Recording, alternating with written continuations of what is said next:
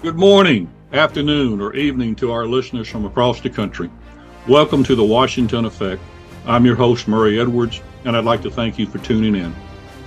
We, the people of the United States, in order to form a more perfect union, establish justice, ensure domestic tranquility, provide for the common defense, promote the general welfare, and secure the blessings of liberty to ourselves and to our prosperity, do ordain to establish this Constitution for the United States of America.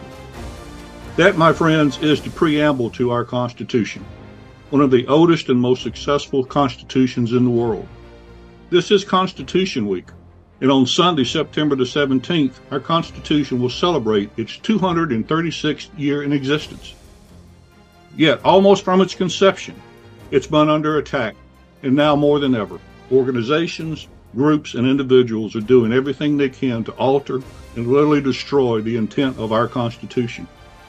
That's what leads me to today's show. We're going to have a constitutional roundtable discussion on the events of the day and how we, the people, must stand up and push back against these efforts. I have three special guests today. They are all patriots, and I'm proud to say they're all good friends of mine. And they're joining me the show today. Bud Cornwell, John Rice, and Terry Richmond all have extensive knowledge of the Constitution, and we're going to have a frank discussion on what's going on today. Bud, if you take a second, introduce yourself. Thank you very much. Bud Cornwell. I'm retired U.S. Marine, been 20 years in the Marine Corps, went into the government, eventually left the government, and now I'm fighting the government, mainly because of our Constitution. Thank you, Bud. John? I'm John Rice. I had 9 good in the Air Force Reserve. I have always believed that the Constitution is the abiding document past the Bible.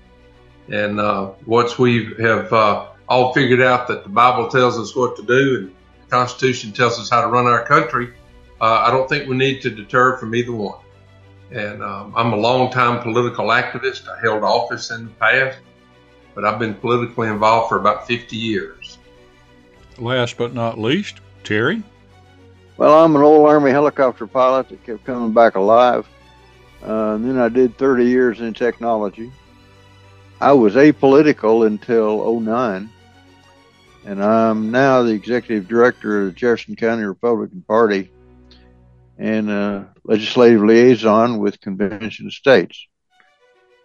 Interesting, but other people have said it, that oath I took had no expiration date. And after 2 tours in Vietnam, and luckily I didn't receive the disgrace that a lot were given when they came back, I just read an article about Democrats changed their tactics. They decided that wasn't such a big deal after 9/11 to integrate the military so bad, but they certainly are doing it now. If we don't get our legislators, state legislators, back to understand that they're at the top of the food chain, we have lost. And John Rice has been in that fight a long time, and I certainly appreciate his efforts. Thank you, Terry. Gentlemen, I'd like to welcome you to the show. I'll get things started with a statement I've heard many times, and I'm sure each one of you will have an opinion on it. The Constitution is a living document and should be adapted to the times in which we live. Is it a living document, or does it mean what it means? John, I'll let you take that one first, my friend. Well, former Justice of the Supreme Court, Anton Scalia, said it so succinctly, so exactly, so simple for us all to understand. And if you can read this document, you will know that it says what it says and it doesn't say what it doesn't say. Now, the Constitution, the document that was ratified by the 12 of the 13 colonies post haste, it's the guide for all of us to formulate how we look at government, how we approach government, how we fund government, the whole 9 yards. You just cannot allow people to ignore what the Constitution says. And at this point in time, the people in America, so many feel powerless that the Constitution is being trampled. And we just have to be citizens at arms. And that means armed with knowledge, take God's wisdom, do something with it, fight back against the tyranny of the liberal establishment who day by day try to destroy this document so they can rule this world. What's your thoughts, Bud? I believe exactly what John's saying. The Constitution is not a, quote, living document. It's a document that can be adjusted, which it has been amended in different ways for specific reasons. That, however, the importance of it, the meat of the document itself, is the foundation of the country. The fact that the people ignore it is the failure of the citizens of this country, because we are the ones that actually have the power of the country. But we are not doing anything about it. At least the majority of us are not. And so to say that this document is a living document where you can just arbitrarily ignore it and or not pay attention or twist the words around to fit your agenda, then that's not correct. That's not what it was intended for, and that's not how we should be treating it. And the fact that the fact that there is multiple ways, there's actually two ways to amend the Constitution. One way is where the people can do it outside of the federal government, the Senate's legislator and the Senate. We can do it. We can have our own convention, which we did a simulation last month in August, where we brought legislators and other commissioners in from every state was represented except for New Jersey. I'm sorry, New Jersey. And it's a coincidence, the first convention in New Jersey didn't show up either. So it's just a coincidence. But the thing about it is we have the power to do that. We have the power to make the Constitution, make the government use the Constitution correctly by amending the Constitution, which will give the judicial branch the authority to hold the government accountable by not doing what they're supposed to do with the Constitution. Harry, what's your thoughts? Well, I agree with John and Bud for sure. I think the solution is the law. We are a country of laws. We're the first country in the world founded on an idea. Started with the Declaration of Independence, and then the rules, the specific rules, were published in the Constitution. The left has, since the 1880s, figured that out. They hit a high point in 1913 with the income tax and with the 17th Amendment. That's the 16th and 17th Amendments. And they've proceeded now since then to kill off the rest of our liberties through the judicial system, because the Constitution we're following is actually 3,000 pages, not however many, 3,000 words, 4,500 words. And so it's time to use the Article 5 that Bud alluded to break glass in case of emergency. I think we're there. Well, let's break it down a little bit here. According to the Constitution, we have three separate branches of power. We have the executive branch, the legislative branch, and the judicial. Now, I've argued for a while we actually have four now. We have the bureaucratic state because some people haven't done their job.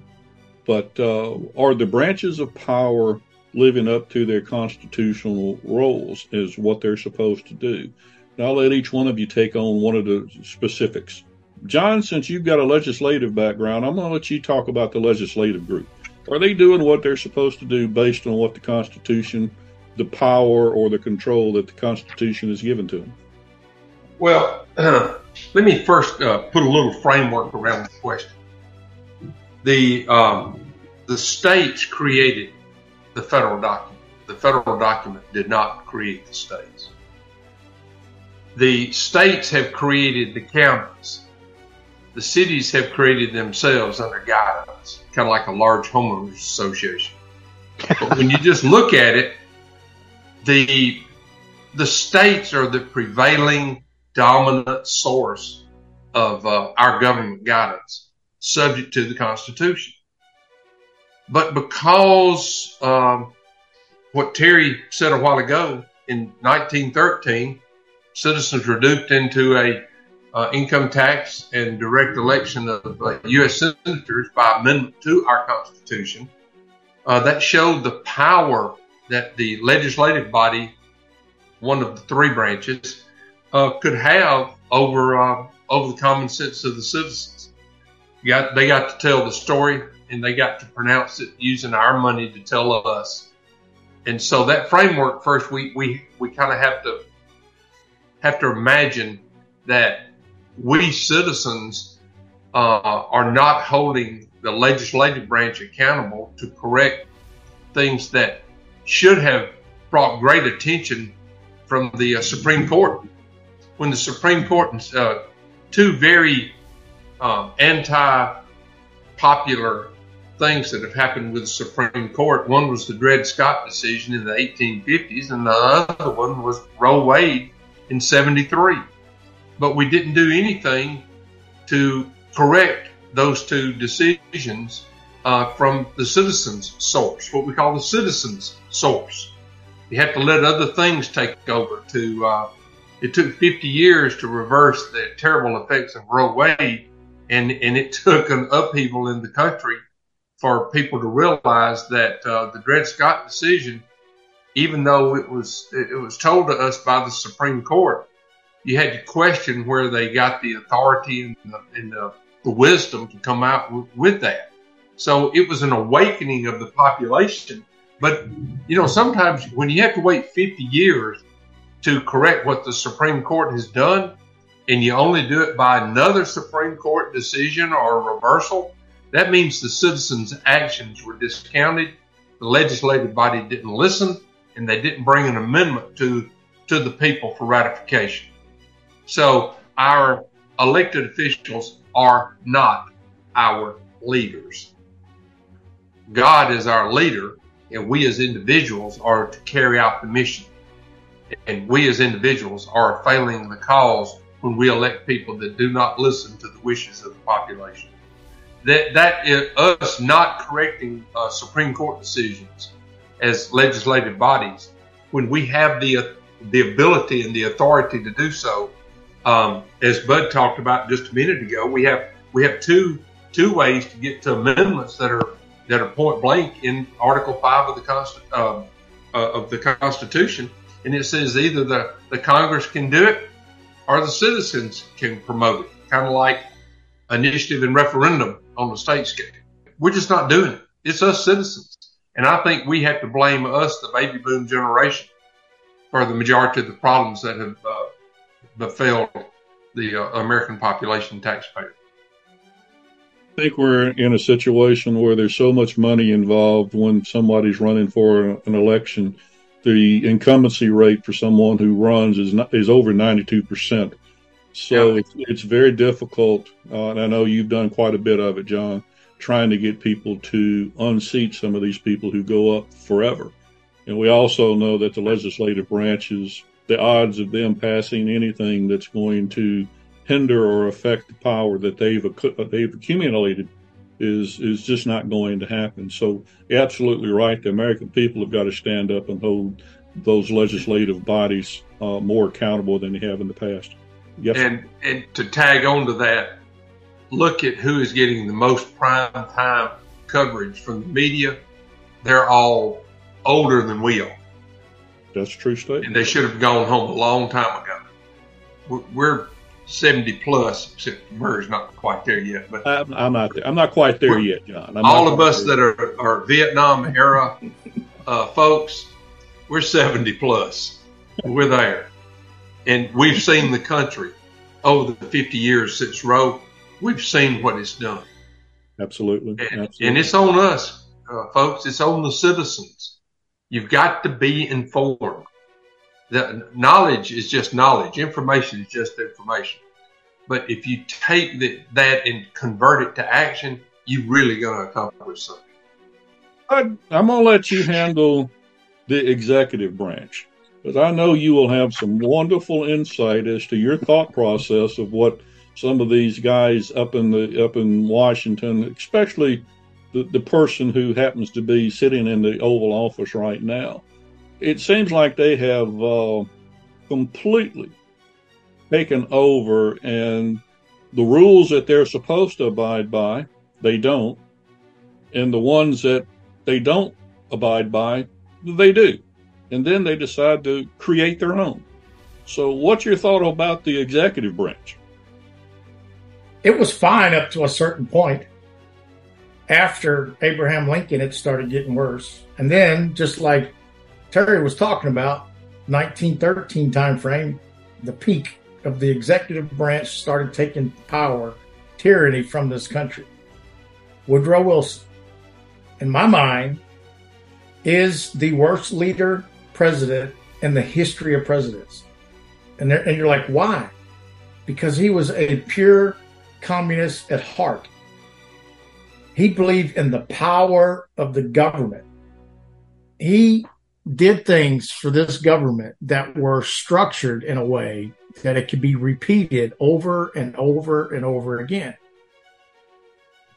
To most people during that time frame, it's like, well, this is a good thing. He's trying to provide for the people, the Social Security stuff, those kind of things. The building of the government, the industrial complexes that were going on. So throughout the century or the decades after that, it's never stopped. Every time that a president comes in, they have to do something tremendous. And 99% of that, tremendous, is growing the government to become bigger and bigger.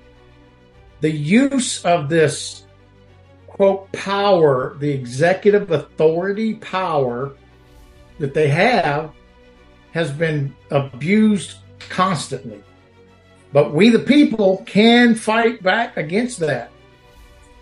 Basically, when the government says this, here's executive order, whatever, the states, the people in the states, the legislation in the states going, we ain't going to do it. What's going to happen? Okay, we know the executive branch is going to be completely PO'd, and they're going to tell Congress to take their money away. And Congress is going to do it because that's the power. And then you put what I would consider the worst president of all time, the one we have now, an individual that has virtually zero leadership skills, is clinically senile. We can tell that. How our executive organization in this country come to that point, again, because of us, because of the people. And they're saying, well, the voting system, they lost, stole the votes, whatever. They did it more than one time. They've been doing it for years. How come we're not in the streets tearing down the voting machines? You take 1 million people, we can change this country overnight if we just stand up and do it. And we have to stand up against that executive order stuff. Absolutely. Because to me, that executive order thing only applies for government bureaucracy, people in the government. That's what it was really designed for. It wasn't designed to control the people of the United States, but this is what they do. Yeah, that boils down to the fourth state. I'll get to that one in just a second. But when we start talking about executive orders, there seems to be a failure when you start talking about the legislative body. They seem to want to refuse to do certain things. So then whoever happens to be in office at that time decides that, well, the legislative body is not going to act, so I'm going to write an executive order. Now, a lot of people don't understand that executive order only stands for the amount of time that whoever is sitting in the Oval Office, and then the next one can do away with them. As we saw when Trump left office, Biden came in and erased, I don't know, a whole bunch of executive orders that were done. And currently Biden's on pace to write the largest number of executive orders in history. And the legislative body doesn't seem to want to push back. So, and that builds the bureaucratic state, but I'll talk about that one in a second. Terry, how well is the judicial system working for the people of the United States? Well, the founders said it was the least likely branch to cause problems because it had neither a gun nor a pen. And it was just supposed to be sitting back there calling balls and strikes as people brought up issues. I think John mentioned already, or Bud, I'm losing track, the Dred Scott decision and then Roe v. Wade. And those two obviously have been, after 600,000 or so odd bodies built up, turned around, and 60 million on the second one turned around. The Supreme Court, like the other two branches, have abdicated their power, in my opinion. When Texas brought up the lawsuit about the 2020 election, the Supreme Court's whole job is to resolve, they're an appellate court, to resolve disputes between parties. And the parties they're supposed to resolve the disputes between are the states. And when they say it's not in their, that they had no standing, I mean, that's their job. That is the essence of their job. You go back over the others, Congress has abdicated their power, given the coinage of money to the Federal Reserve, which is not federal, not a system, and there is no reserve. And the president, I've actually had a note on my calendar yesterday to follow up on Executive Order 14019, and that'll keep you up at night if you find out what it's about. And the courts are not doing anything, whether there's 19 states now that I think have brought well, that's not true.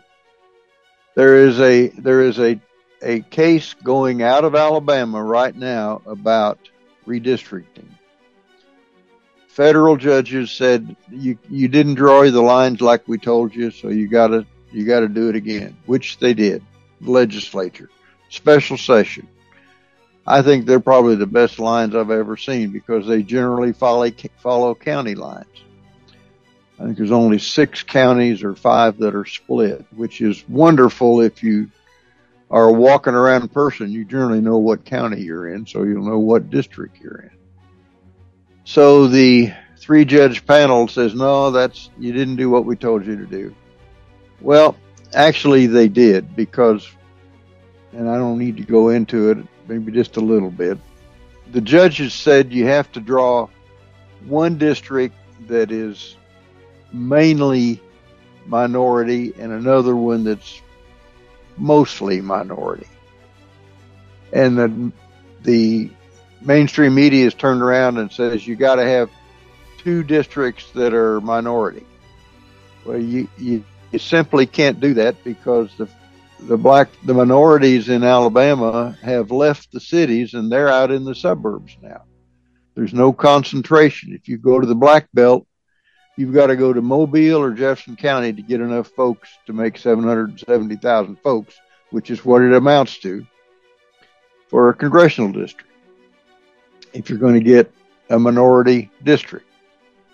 That's going its way to the Supreme Court. So we'll see what the Supreme Court says.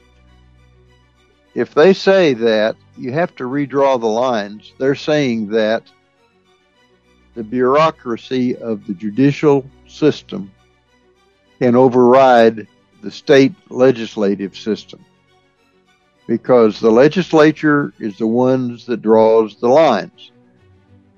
That's in the little book we're talking about, not the courts.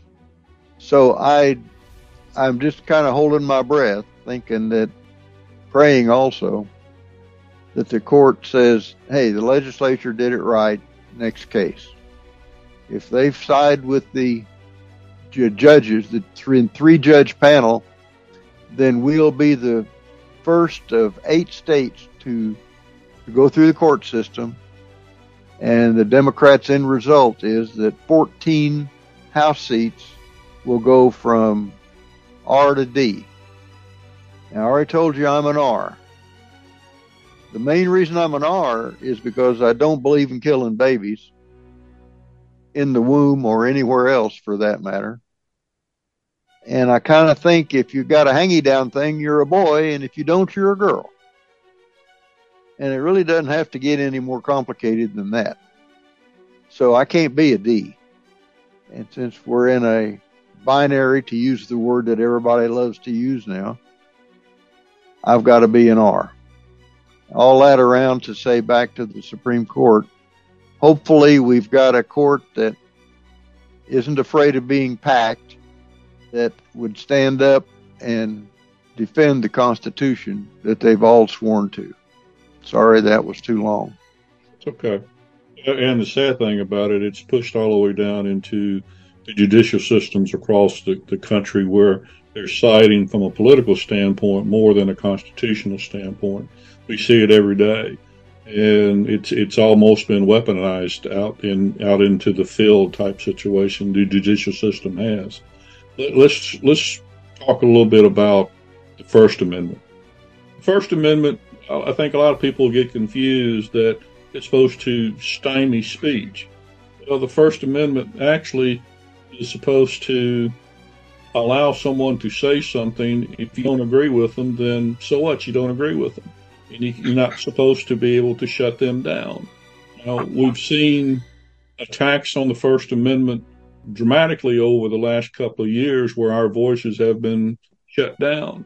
Things that I think we have to do is help the people understand that the federal government is not supposed to have a voice in telling us what we can and can't say. But they're pushing that agenda across the media. Just this morning, the White House came out with a letter to all the media. It basically says you must shut down any kind of comments that the Republicans are making about this presidential inquiry. Well, if that's not censorship, what is? And I guess we need to figure out, have we forgotten what the First Amendment's about? Apparently we have, because too many people are afraid to open their mouths and say something. But, what's your thought on that one, Bud? As a populace, are we basically being scared to say and open our mouth because the government's trying to shut down the First Amendment? That goes back to, kind of what John's saying. What Terry's saying. Whether you're a D or an R. If you're a D or a socialist or a communist or whatever you want to call yourself, First Amendment, the way it's being controlled now, works perfect for you. Because you're thinking that the speech that those other people are saying or doing is against the First Amendment. That's how screwy they think. You don't have the right to cuss the president or whatever, right? So this is how they look at it. So I'm going to throw this out for you, especially for the listeners.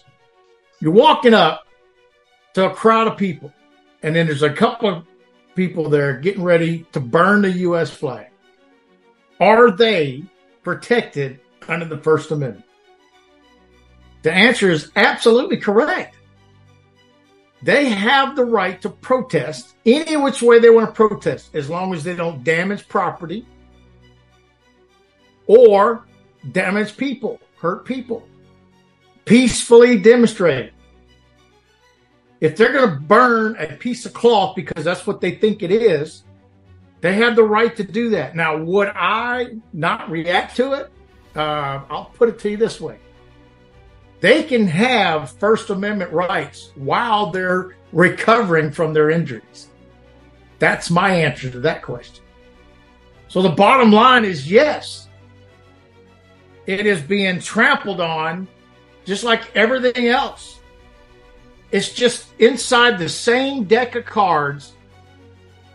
And the hold hand is, I'm going to pull the First Amendment away from my protesting to them. We're protesting in the wrong way, and therefore we can't protest. That's exactly how they think about it.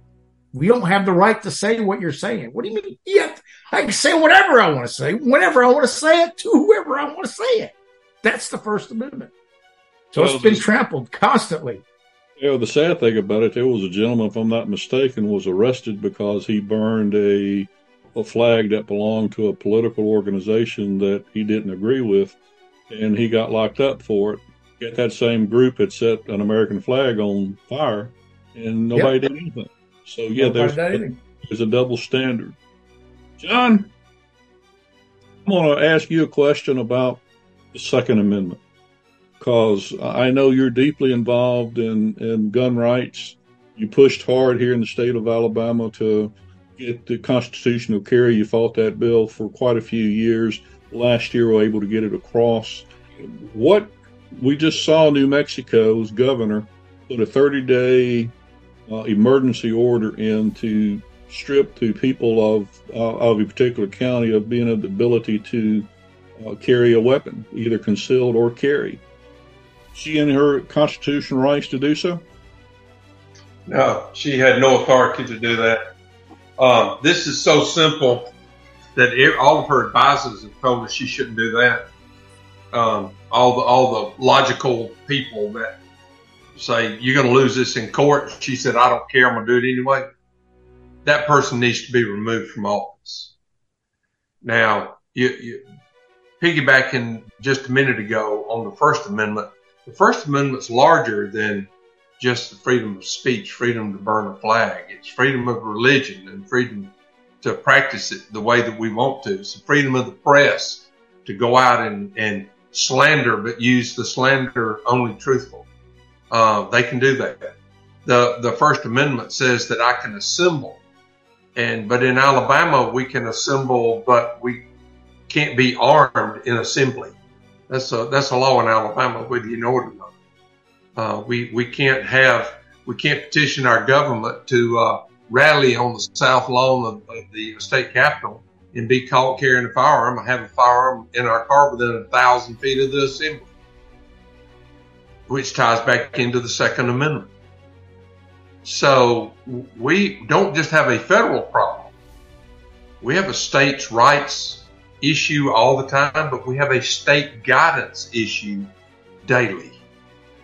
Now, everybody's okay with that. I'm not. I think if I can assemble, if I can protect myself and other people, then I ought to be able to do so. So before we throw the stones too hard at New Mexico, I think every state needs to kind of look inwardly. Alabama is ranked 17th on the freedom scale for gun rights, 17th out of the 50. I strive to be number one. Arizona has fallen out of number one for several years. They're at 5 now. New Mexico is not even on the scale. They're like 41st or something. I mean, they're way down. So it's really a political mindset that we're dealing with. By the way, you also in the First Amendment, you have the right to petition your government to retrieve your grievances for discussion. And for those governments that choose not to retrieve those for discussion, that's called tyranny. And we see that at the local level. We see it at the counties, the cities. We see it at the state legislative level. So the Second Amendment protects all the others. It's a primary defense against government tyranny because the courts are a little bit late getting to the fight sometimes. So let's just say that shall not is the word. I mean, is the phrase. And just shall not. The government shall not infringe on my right to defend. Defend me, defend you guys, defend the people that are listening to us on the airwaves. The Second Amendment is so important, particularly right now. I've worked in several states trying to do things for gun rights, and it took us 11 years to pass a bill to strengthen Alabama's right to carry. 11 years. And the people that fought us were the people that swore to uphold the Constitution, the Sheriff's Association, where the director of the Sheriff's Association last year said he didn't think the citizens deserved the right to carry outside of their homes and that he'd be willing to amend the Second Amendment to say so. He's no longer employed there, but he's the guy we've been fighting for the last 40 years, who was paid for by the Sheriff's Association. And most of the sheriffs, I understand, pay their union dues to that association with taxpayer funds, which is against the state constitution, Article 94, 96.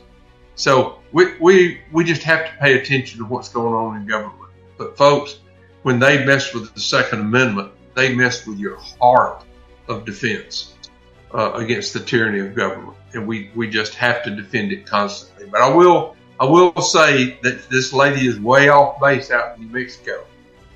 But we need to pay real close attention to each and every state needs to look at what their folks are doing for them, but more importantly, what their legislature is doing to them. Can I add something real quick? Yes, sir. You while we're on this. Here's what they do. This lady is acting on orders from way above her head. What they do is they do this and they see how far we're willing to go before we start pushing back. It's a test. And that's what it is. It's a test to see who is going to be standing up and fighting or who's going to be a sheep just being guided, which is the majority of us. Just want to mention that. Yeah, and that's a sad thing because they have attacked 2 or 3 of the most important amendments in the Constitution. They've gone after free speech. They've gone after gun rights. They go after the states.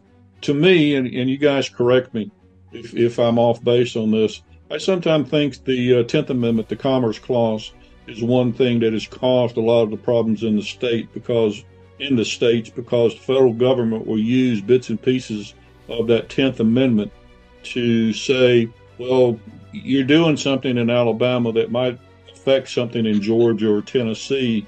So therefore, because of that, then the federal government can then come in and basically say to the state, any state, not just Alabama, but any state, you have to abide by these guidelines. What's your thoughts on that, Terry? I'll let you start it off. Well, that's interpretation is the name of the game, and the left and the progressives are masters at redefining words. It is amazing. As I said earlier, we're the stalking horse for this redistricting thing. If we lose in the Supreme Court, we're the first of 8 states they're going to play the same song in to try to pick up 14 seats. But I've lost my chain of thought here. You're going to have to start me up again, Murray. Let me say something to help you, Jerry. I've sued the state multiple times over gerrymandering. Me as the plaintiff. One of my cases has gone to the United States Supreme Court. And the reason we did this was to learn what the courts really wanted us to do under the Voting Rights Act in redistribution of voter wealth. That's what it is, voter wealth. But because the computer models now can give us district maps down to the 1 vote, not even the 1%, but down to the 1 vote. 1 vote. We've learned a lot. And what we found out was that keeping geography intact was very, very important until now. And now it's not important. So we thought we had learned back in 98, again in 2000, from some of our lawsuits. I had one even earlier than that. But we thought that we had learned that keeping county lines together and city together and voting groups together was very important. But now racial equality seems to be, or racial preference, seems to be more important than anything. It's not in the Constitution. It's just not there. But the Supreme Court is making it there. And it's very concerning. Very, very concerning that we're going along. We thought we understood what what the southern states were forced into the Voting Rights Act against our will. Second set of circumstances that we've been forced into something as southern states. The regrouping of government structure after the war between the states was the first time, and now we've been through it because we had to follow other people's tyranny as our guidepost. And we'll say this about the 10th Amendment. I believe the people in New Hampshire ought to pretty well do whatever they want to do, as long as they're not violating the United States Constitution. I don't care what they do with gender or marriage or marijuana. That is not for me to be concerned about. There's a group of people there that are pretty homogeneous in their cold climate, and I support their ideas because I support the 10th Amendment. And y'all, we need to really pay close attention to what you were saying a while ago about the Commerce Clause. But right now, when we think that we have read the diary of the Supreme Court, who came out with a decision saying keep these geographical lines as enclosed as possible, and now they're discounting it, what do you do? When do you know that you can please them? Because if the goalposts are always going to move subject to political whims, that's not a constitutional effort. That's a political effort, and there's a difference. There you go, Terry. That's exactly right. What you were talking about, Alabama was under a consent agreement for 10 years, I think, to use affirmative action to make sure we had one minority district in the state. That we didn't understand that got lifted about 2 years ago, and the county and the state redrew the lines using the rules they'd been using. And they came back then and then knocked off that map, so we redid it. Now they've knocked off that map. And I digress a minute to tell you about Yale. They were using affirmative action to say this many of this minority, this many of this minority, this many can come. Well, that went up to the Supreme Court and came down and says you can't do that anymore. So they changed the words. They said, okay, we're going to use a holistic approach, and race is one factor. And now that's passing. They're still doing affirmative action based on race, but they're calling it holistic approach now. Well, that passed muster. So if they do some kind of a dodge like that on our case, we're going to have unbelievably complex. I see a map behind Murray there. There are anybody that messes with maps and tries to find out where people and what district they're in. I've got 3 maps that you can't see here. And littler ones of all of them. None of the lines line up. Nobody knows where they are. We're right back to what they're actively doing now. Divide, divide, divide. Put this group over here, put that group over there. This group doesn't like that group. And legitimate conversation and debate is a thing of the past. If we don't get back to where we can disagree without being disagreeable, this country is going to be lost. And back to the First Amendment, I know I'm going in circles here. The January 6ers are yet to get their constitutionally guaranteed rights. If you can't stay in jail for 2 years on a misdemeanor that's probably trumped up in the first place, and without even going to court, that is a subject that I have brought before different groups, and every time you mention it, the room goes silent. Because everybody knows those guys, all their rights have been violated and trampled on, but the mainstream media has sold them down the river. Climate change is another one of those things. You say you don't believe in it, and the room goes silent, because that's against the media, against the mainstream thought, and nobody wants to bring it up. Until we can discuss race, climate change, the January 6ers in any form that we happen to be in, and agree to disagree without, I've had people asked me not to speak about this, that, and the other thing in public, because the self-censorship is what's going to kill this country. If we can't stop the self-censorship for fear of either offending or being attacked, we're never going to save this republic. And it's not a democracy. Thank you very much. It's a constitutional republic.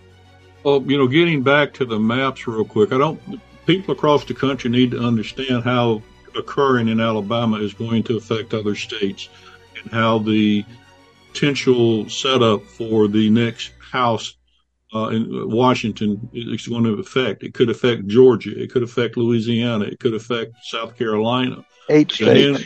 A handful of states out there that, because of some of the rulings that have come down from the Supreme Court and some district judges, are basically saying from a districting standpoint, if that occurs, we get to a situation to where there's the potential of more, and let's face facts, the Democratic Party is not the Democratic Party of old. We know what their agenda has been for years, is to destroy common sense of the American people, to erode their trust in each other and try to push it onto the federal government.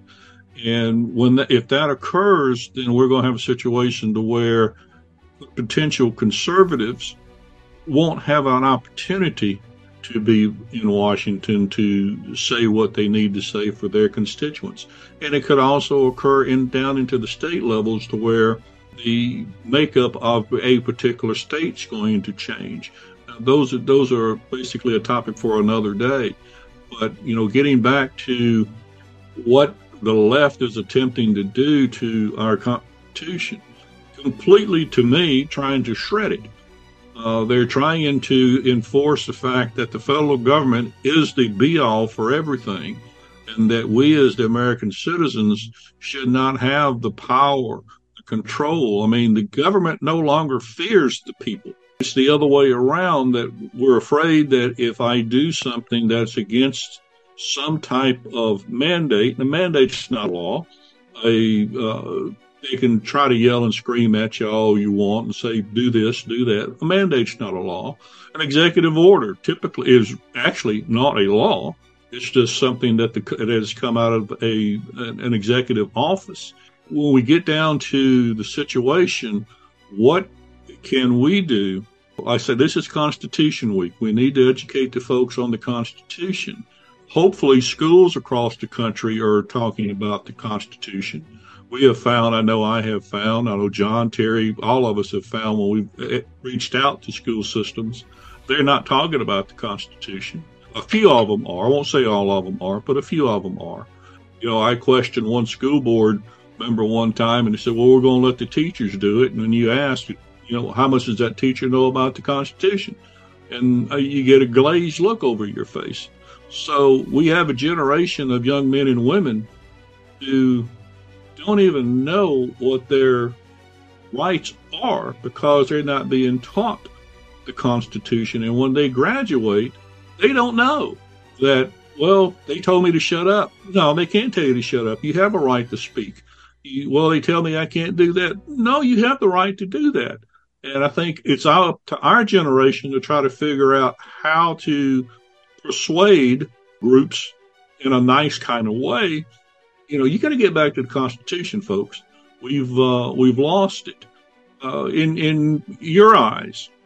Bud, what portion of the Constitution has been abused the most? Is it the first? Is it the second? Is it the 10th? Is it the 14th? Is there one particular part of the Constitution that everybody needs to understand what's going on? That's a great question. And I've never been asked that question before.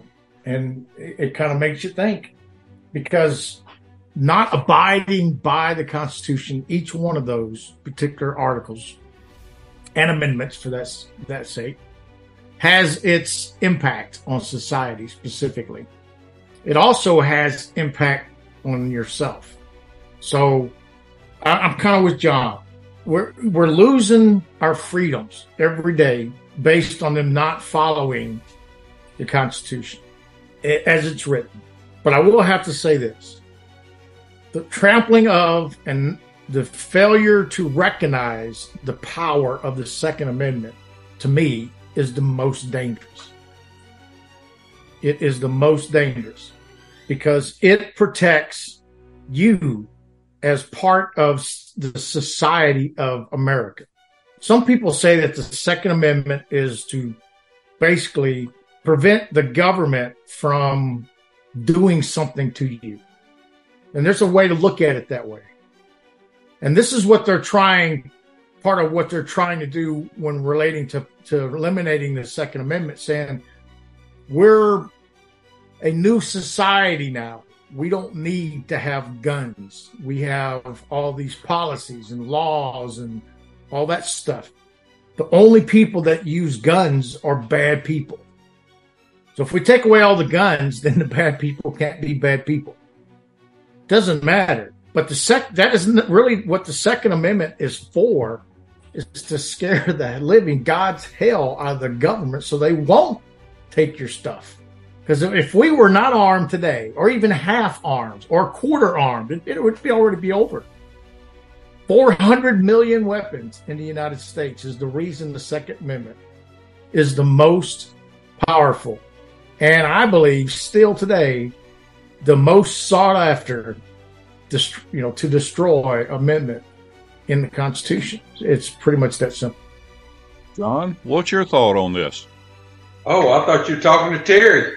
No. What's your thoughts on of everything that is going on with all the Bill of Rights and the original articles? In your opinion, side with Bud, is the Second Amendment the most abused? Or is it a combination of the First, Second, or whatever? Or is the Constitution as a whole just not being enforced by the people who are supposed to enforce it? One of the ways to attack the Constitution is to attack the Second Amendment. One of the ways to attack the Second Amendment is to attack the Constitution. So they've thrown in free speech. They've destroyed out west on the West Coast. They've turned free speech into open burning riots. That to them is using things like the way they want to.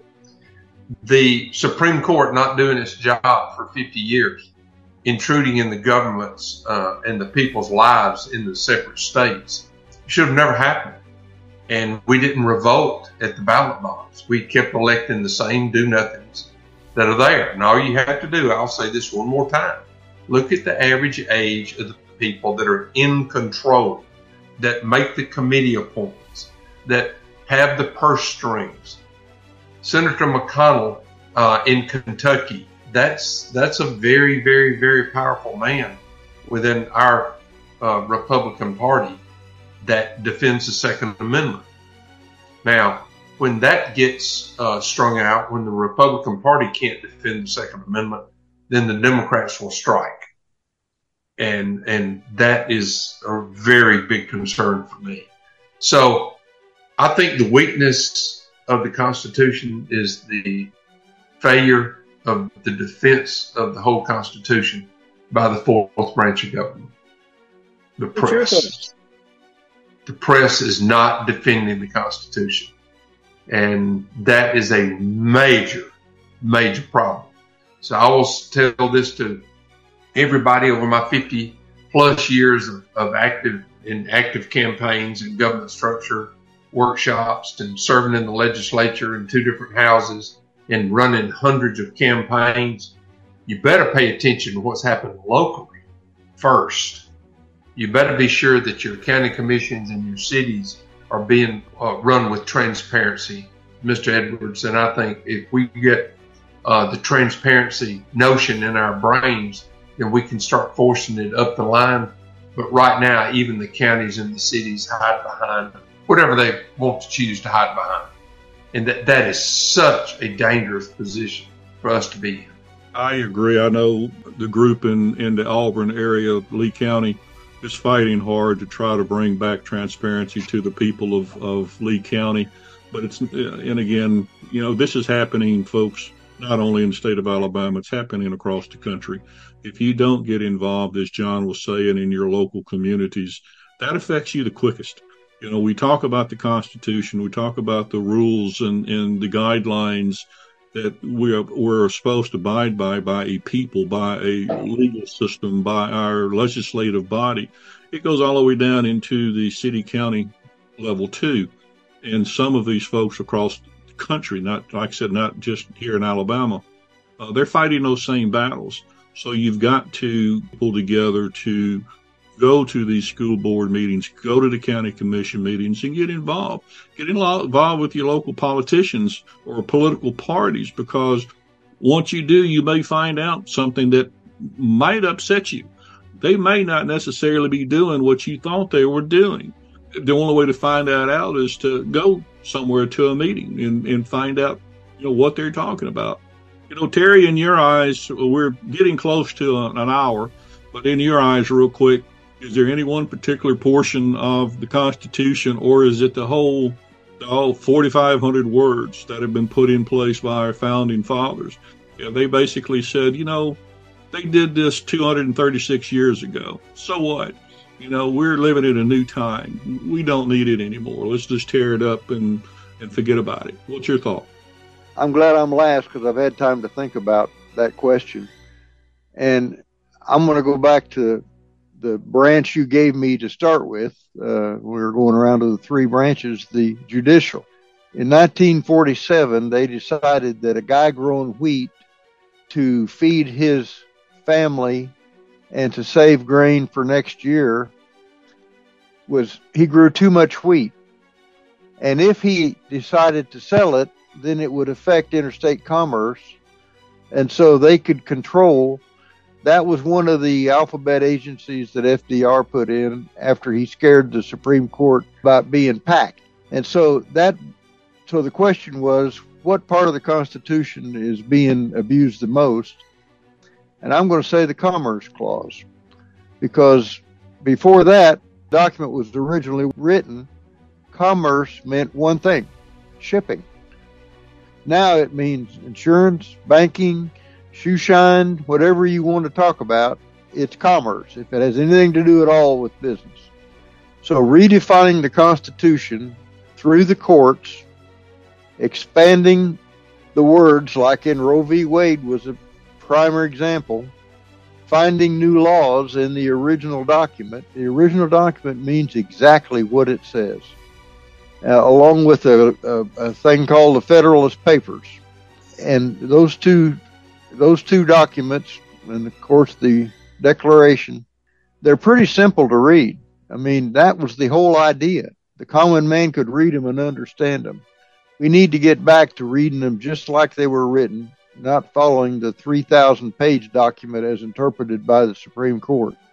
Back to the putting the genie back in the bottle. You can't put the toothpaste back in the tube, but if we used Article 5 like the second way with the Convention of States option, I think we could put the toothpaste back in the tube, because that would tell the federal government that the state legislators understand that they're the top of the food chain.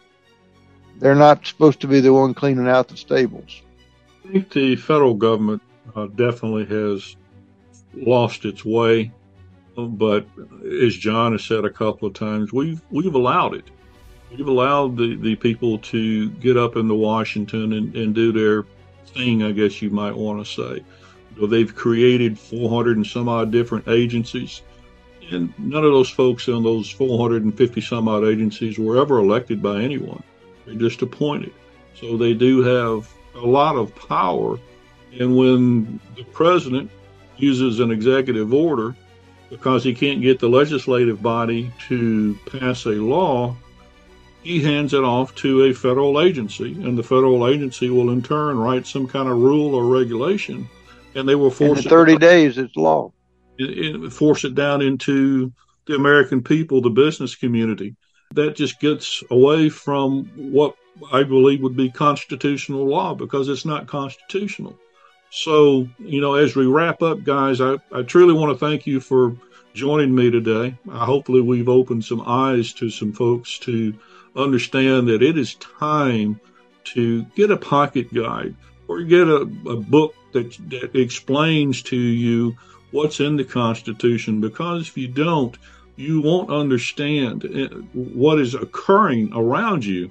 Most importantly, if you've got young men and women in your home that are students, you must be able to sit down with them for a few minutes and go to an online class on the Constitution. There's many of them out there that they can go to and learn, because for the most part, they're not getting the education they need to in the high school levels. And we know in the collegiate areas that the Constitution happens to be one that seems to be, I won't say it is, but seems to be one of the last things that they want to discuss. They want to discuss about social agenda. They want to talk about things like DEI, those type of things that are really changing the mindset of a generation of people. And it's all been pushed, as John said, if we give them an inch, the Democrats or the left will take a mile. And that's what they've been doing for 25 years. They've conducted a silent warfare against the American people. They don't have to hide it anymore.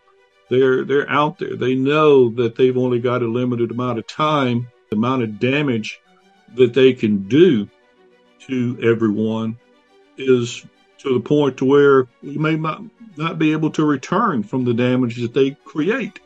And it's something that we've got to take a look at as a society. Do we want to abide by the Constitution, which we should, or want to abide by the Constitution? It is our rule of law. It has been in place for 236 years now. So it is the law. And we can't allow our elected officials to basically say, I don't care anymore. I'm going to rule the way I want to. I'm going to dictate what I want you to do. And I expect for you to abide by that. You know, gentlemen, once again, I thank you for joining me today. It's been an interesting conversation. I'll put some other information out when I do the write-up of the show. And if anybody's got any questions, everybody knows how to get in touch with me. You know, Bud, Terry, John, I greatly appreciate your time. If there's any last words that you'd like to say, John, I'll let you go first. Well, in 3 years, we will celebrate 250 years of throwing off the chains of tyranny. 250 years, just 3 years from now. And I would like to say, what about those people that stood up, stood right, stood for God, stood for their fellow man, and gave it all? Those were patriots. And the founding fathers that put this great document together, that we will celebrate its birthday this coming Sunday, the September the 17th celebration. That is a big deal, and we need to pay attention to it. And I thank you, Murray, for getting this cast together. Thank you, sir. Terry, what's your final words, my friend? Well, echoing John's, of course, and telling you I've been calling people over 80 to try to get them to understand that, to see if they'd want to vote absentee. And a lot of them do because they're infirm now. I'll be making that anniversary next year. But I want to key on something that you said earlier about educating people. We just had 9/11. Everybody listening to this needs to ask anyone under 20 who attacked us on 9/11. Just simple question. Who attacked us on 9/11?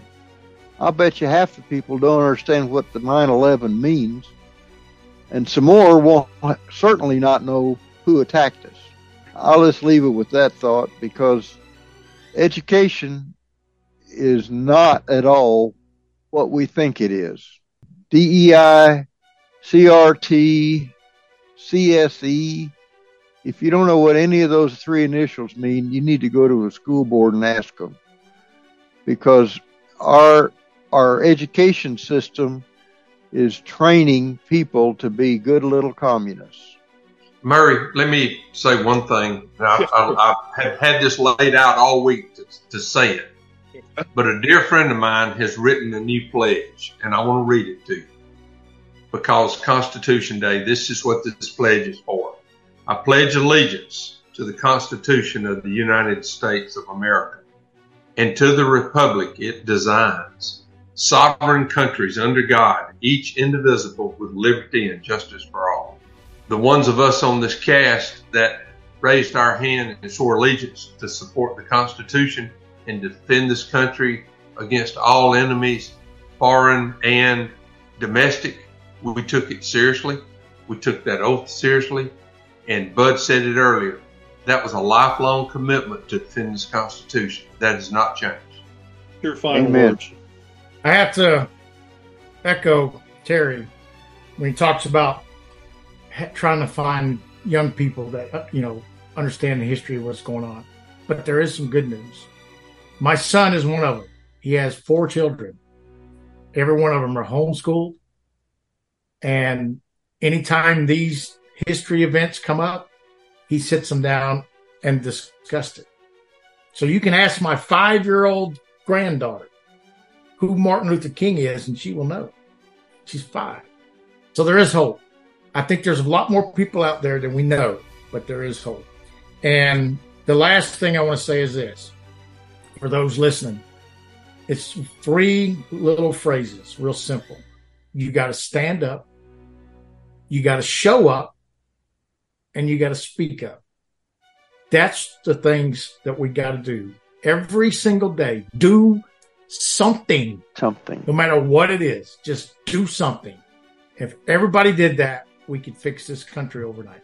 Once again, thank you for joining me. I hope it has been educational for everybody else. Y'all have a wonderful day. Thank you. Thanks, Murray. Thank you, Murray. My friends, our country is at a true crossroads.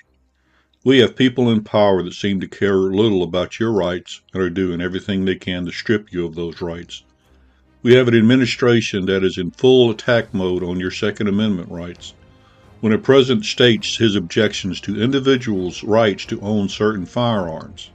If you wanted, or if you think you need those weapons to take on the government, you'll need tanks, F-15s, and maybe some nuclear weapons. There's no one talking about taking on the government in that matter. This is nothing more than fear-mongering and a veiled threat for you to try, so imperial powers can be imposed.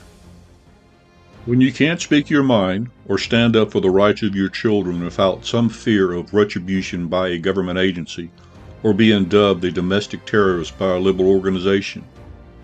When government agencies can dictate what happens in schools and certain athletic activities.